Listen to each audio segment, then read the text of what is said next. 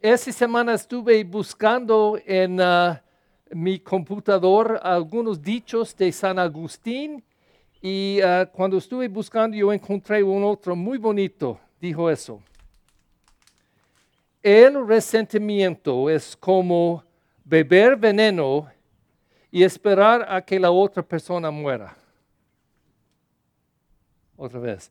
El resentimiento es como beber veneno y esperar a que la otra persona muera. Yo creo es absolutamente la verdad. Yo usé Jesús la otra misa, voy a hacer otra vez. Si Jesús dijo una cosa que me ofendió una vez y estuve enojado, otra vez estuve enojado, otra vez estuve enojado, eventualmente yo voy a estar lleno de resentimiento. Y el resentimiento es como veneno adentro que destruye su espíritu. Por ejemplo, yo oigo a veces, nadie aquí, otras personas, ¿ok? Pero yo oigo personas que están llenos de resentimiento por sus esposos o esposas o sus hermanos. Y yo oigo a ellos diciendo, estoy enojado con ellos porque dijo eso muchas veces. Y yo digo, ¿cuándo? 5 años pasado en el día, agosto 20, y está recordando eso, a las 7:05 en la mañana. Oh my God, resentimiento. Y está en sus huesos, está en sus huesos. Y yo creo que humanos, somos personas que pueden tener resentimiento, podemos amar también, pero nuestro ama por uno al otro, cuando está amando, no es perfecto. Porque nuestro amor puede cambiar por un sentimiento, o un misentendimiento, o una problemita, o un resentimiento que está en nuestros corazones. Pero el amor de Dios es exactamente opuesto. Yo digo, y yo creo con todo mi corazón, que el amor de Dios es radical. Es radical. No es como humanos. Dios aman 100% siempre. No puede cambiar, porque como me gusta decir, Dios no aman, Dios es amor. Es amor. Entonces siempre está amando, no puede hacer nada excepto amar. Pero la gente no cree en eso. Ellos creen que Él es como nosotros. Si está ofendido, van a responder muy mal. Y parte del problema es este evangelio este día. Porque Jesús está hablando una parábola, es un ejemplo, tratando de explicar el reino de Dios. Y en esta parábola está hablando sobre un rey, entonces vamos a identificar con Dios. Y Dios, porque la gente no aceptó su invitación, estaba lleno de enojado y destruyó sus ciudades, matando cada uno de ellos que no aceptaban su invitación. ¿Really? ¿Dios es como eso? Creo que no. Pero tenemos que entender eso.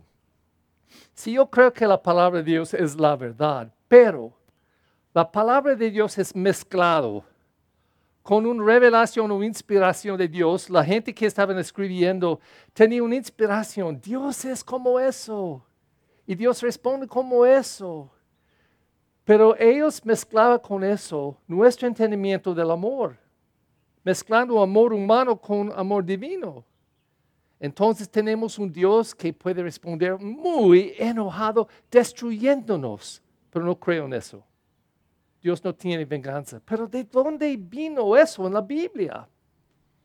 En el primer capítulo de Génesis, la palabra de Dios dice eso, que Dios hizo el mundo. Sobre el mundo puso un cúpula. ¿Cúpula? ¿Sí? Y en esta cúpula ponen estrellas y la luna y el sol. ¿Y por qué creyeron eso? Porque ellos observaban con sus ojos cada día que el sol empezó aquí, pasando en el día y por la noche bajo del mundo y regresando. Entonces ellos creyeron que el sol, la luna y todas las estrellas estaban circulando en esta cúpula cerca del mundo que estaba como eso. ¿Era la verdad? No, absolutamente falso. No hasta que 1450, dos personas, Galileo y Copérnicus. Ellos hicieron un telescopio, observaban exactamente opuesto. El mundo no estaba como eso, pero como redondo. Y el sol no estaba circulando sobre el mundo, pero el mundo estaba circulando sobre el sol. ¿Qué hizo la iglesia? Ellos excomunicaban Galileo y Copérnicus, diciendo, usted está hablando en contra de la palabra de Dios, que es la verdad. Pero la palabra de Dios estaba falso en este aspecto, porque no era un libro científico, un libro teológico. Entonces, en este error de la palabra de Dios, la parte humana, ellos tenían una idea del mundo que era absolutamente falso. Entonces, yo propongo que esta idea que Dios puede estar enojado y destruirnos es falso, en mi opinión. Y si no le gusta mi opinión, está bien conmigo, ¿ok? Si piensan exactamente opuesto de mí, está bien. No quiero tratar de cambiar su mente, pero quiero liberar, si es posible, a recibir este amor de Dios que es absolutamente radical. Es gracia que siempre está tocándonos y bendeciéndonos. Yo creo que la palabra este día, con las oraciones, estaba una integración tremendo. Escuchan la oración, la colecta y la oración después la comunión, porque yo creo que incorpora esta idea. Te pedimos, Señor, que tu gracia, Dios, continuamente nos disponga y nos acompañe.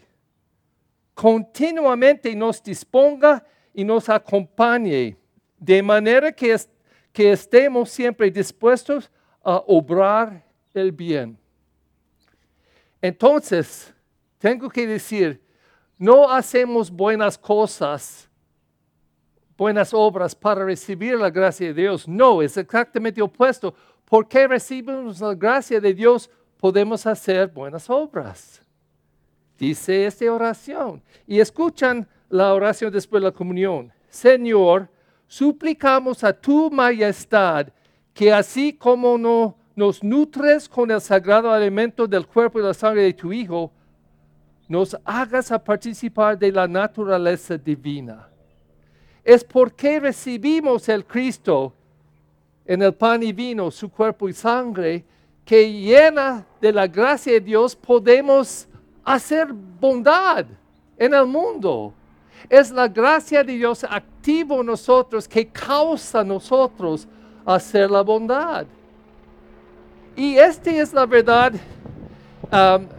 en nuestra naturaleza también. Por ejemplo, si estás siempre acerca de una persona que está siempre criticando, condenando, juzgando y negativo.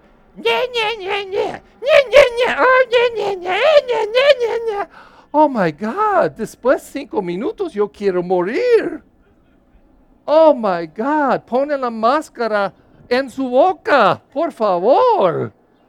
Oh my God, pero cuando estoy acerca de una persona positiva que siempre puede ver la bondad.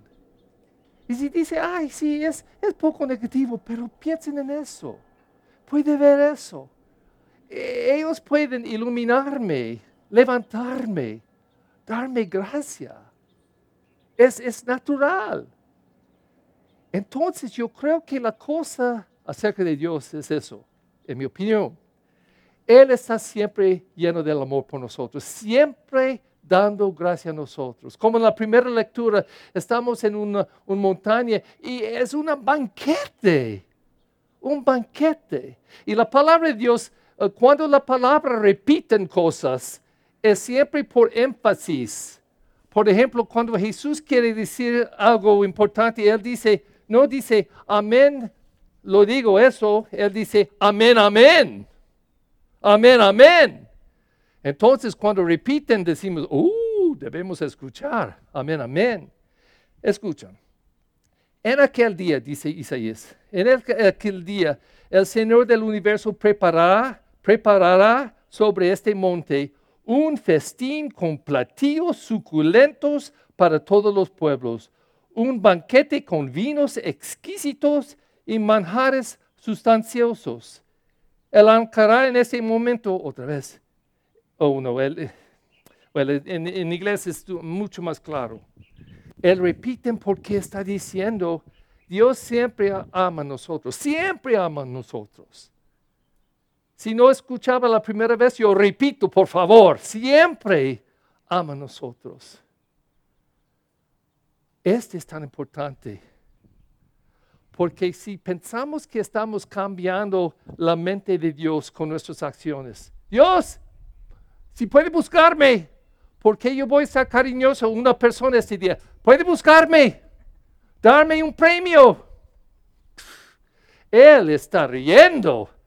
¿Dar un premio? Yo di bastante gracia antes de eso. Es la razón que está respondiendo a mí.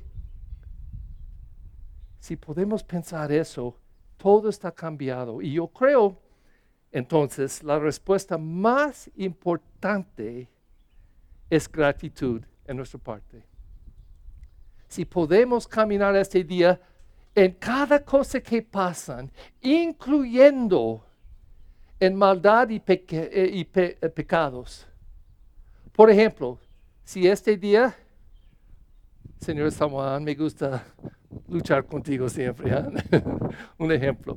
Si yo digo, estoy enojado con ella, y después yo digo, ay, Perry, ¿por qué? Es una buena persona, ¿por qué yo dije eso?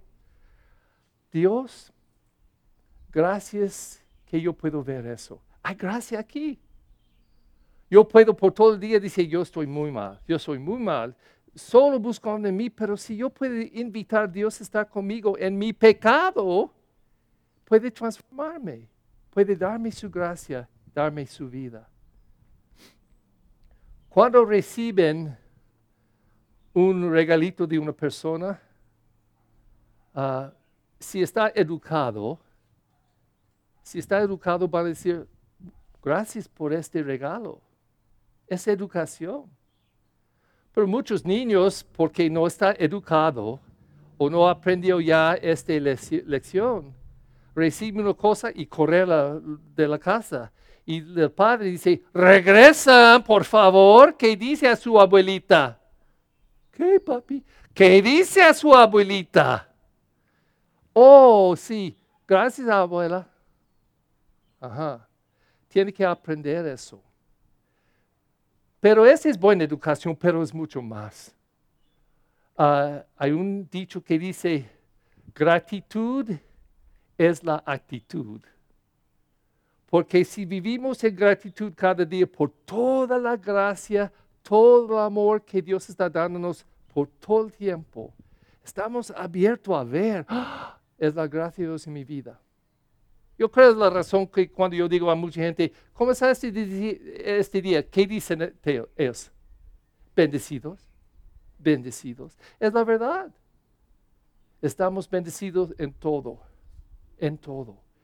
Entonces este día yo creo que la palabra gritan a la realidad que el amor de Dios es radical. No es como los humanos, es divino. Y si estamos abiertos a recibir, vamos siempre a recibir esta nueva vida en Dios.